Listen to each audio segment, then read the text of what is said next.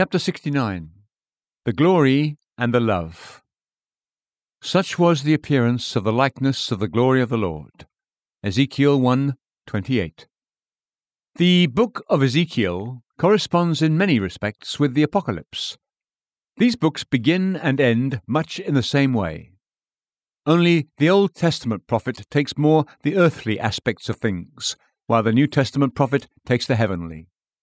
Ezekiel's first chapter is a description of the Shekinah and the cherubim. The Apostle John's first chapter is a description of Christ himself. Ezekiel's last chapters relate to Israel and the earthly Jerusalem, and John's to the church and the heavenly Jerusalem.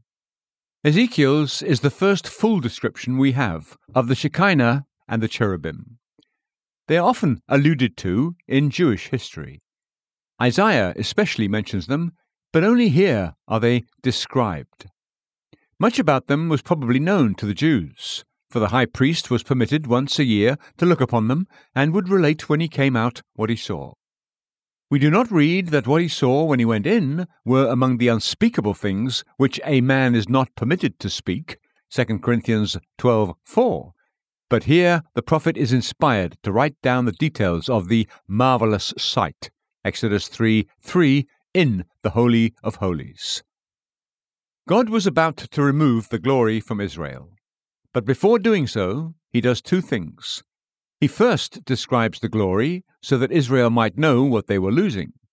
Secondly, he gives his reasons for removing it. Verse 12, the sins of Jerusalem and of Israel.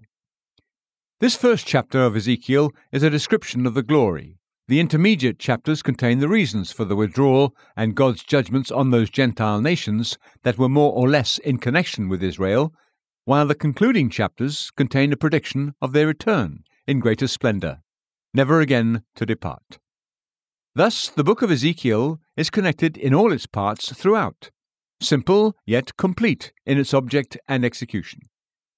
Let us note the several words of our text, each of them full of meaning. 1.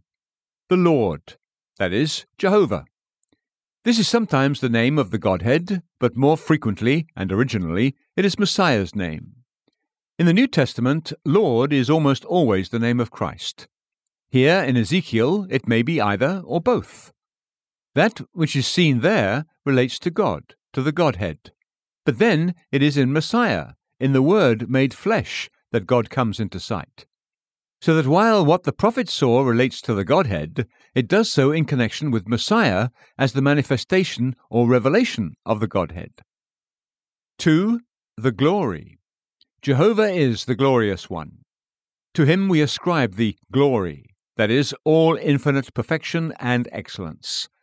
That which we call his perfections, Scripture calls his glory. It was this glory that Moses prayed to see, and it was this that God made known to him when he passed by and proclaimed his name.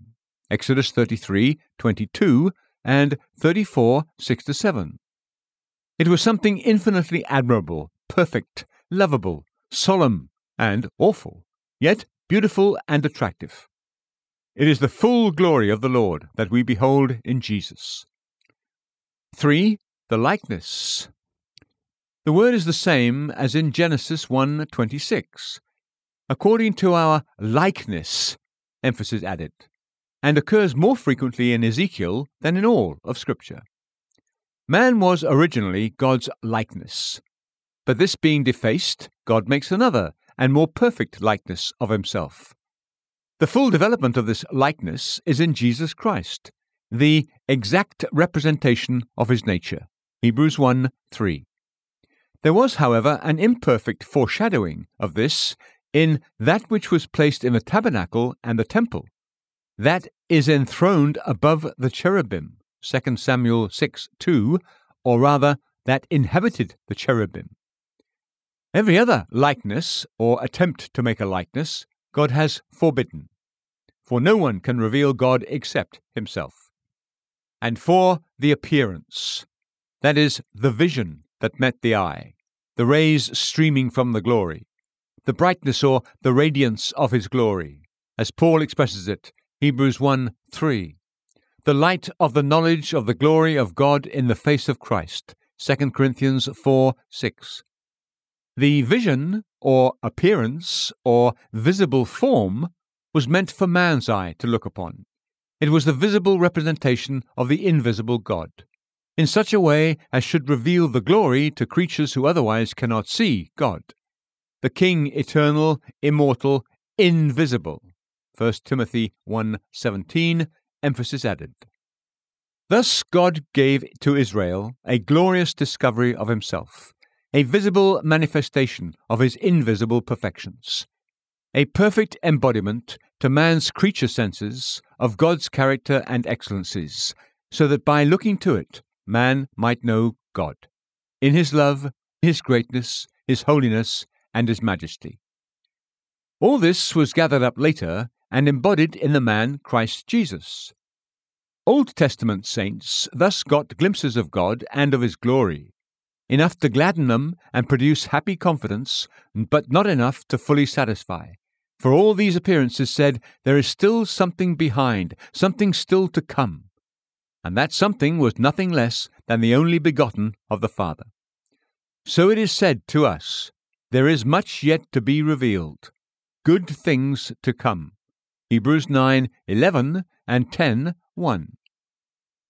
The residence of this glory in the temple was the special mark of God's favor to Israel, his special honor bestowed on Jerusalem.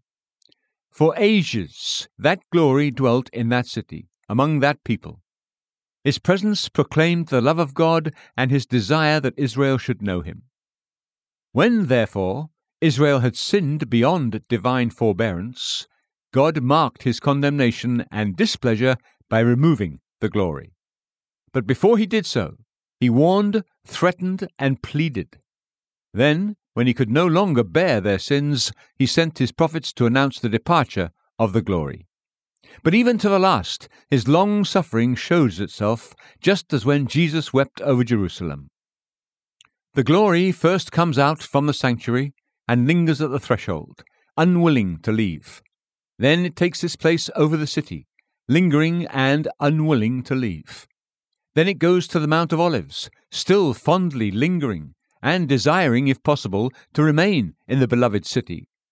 Then at last, when every message is futile, it takes to itself wings and vanishes away. What a lesson is here! What love, what pity, what long-suffering, what yearning! Truly, the Lord hates divorce. Malachi 2:16. He would gladly abide in the place of which he had said, "This is my resting place." Psalm 132:14. Slowly, slowly, he turns away from it, and by that lingering slowness invites them to ask him to return, to lift the universal cry, "Stay, O stay!" And he would have stayed, even at the last. But Israel would have none of him. Rather did they pray for him to depart out of their coasts. Thus God lingers over his well-beloved world. Why this long delay of judgment? Why these ages of suspended wrath? Iniquity abounds, yet God does not strike. Men provoke him to the uttermost, yet he yearns over them with his old unwearied utterance of love, "How can I give you up?" He's not forgotten his threatenings. He is not trifling with sin, nor indifferent to the crimes of earth. But he is long-suffering toward us, not wishing for any to perish, but for all to come to repentance. 2 Peter 3:9. Yes, the meaning of the delay and the long-suffering is salvation. He has no pleasure in the death of the wicked. He would gladly spare even Sodom, much more Jerusalem. For God is love, and the last days of earth's apostasy will yet bear testimony to the sincerity of his messages, to the riches of divine grace, to the unquenched love of God.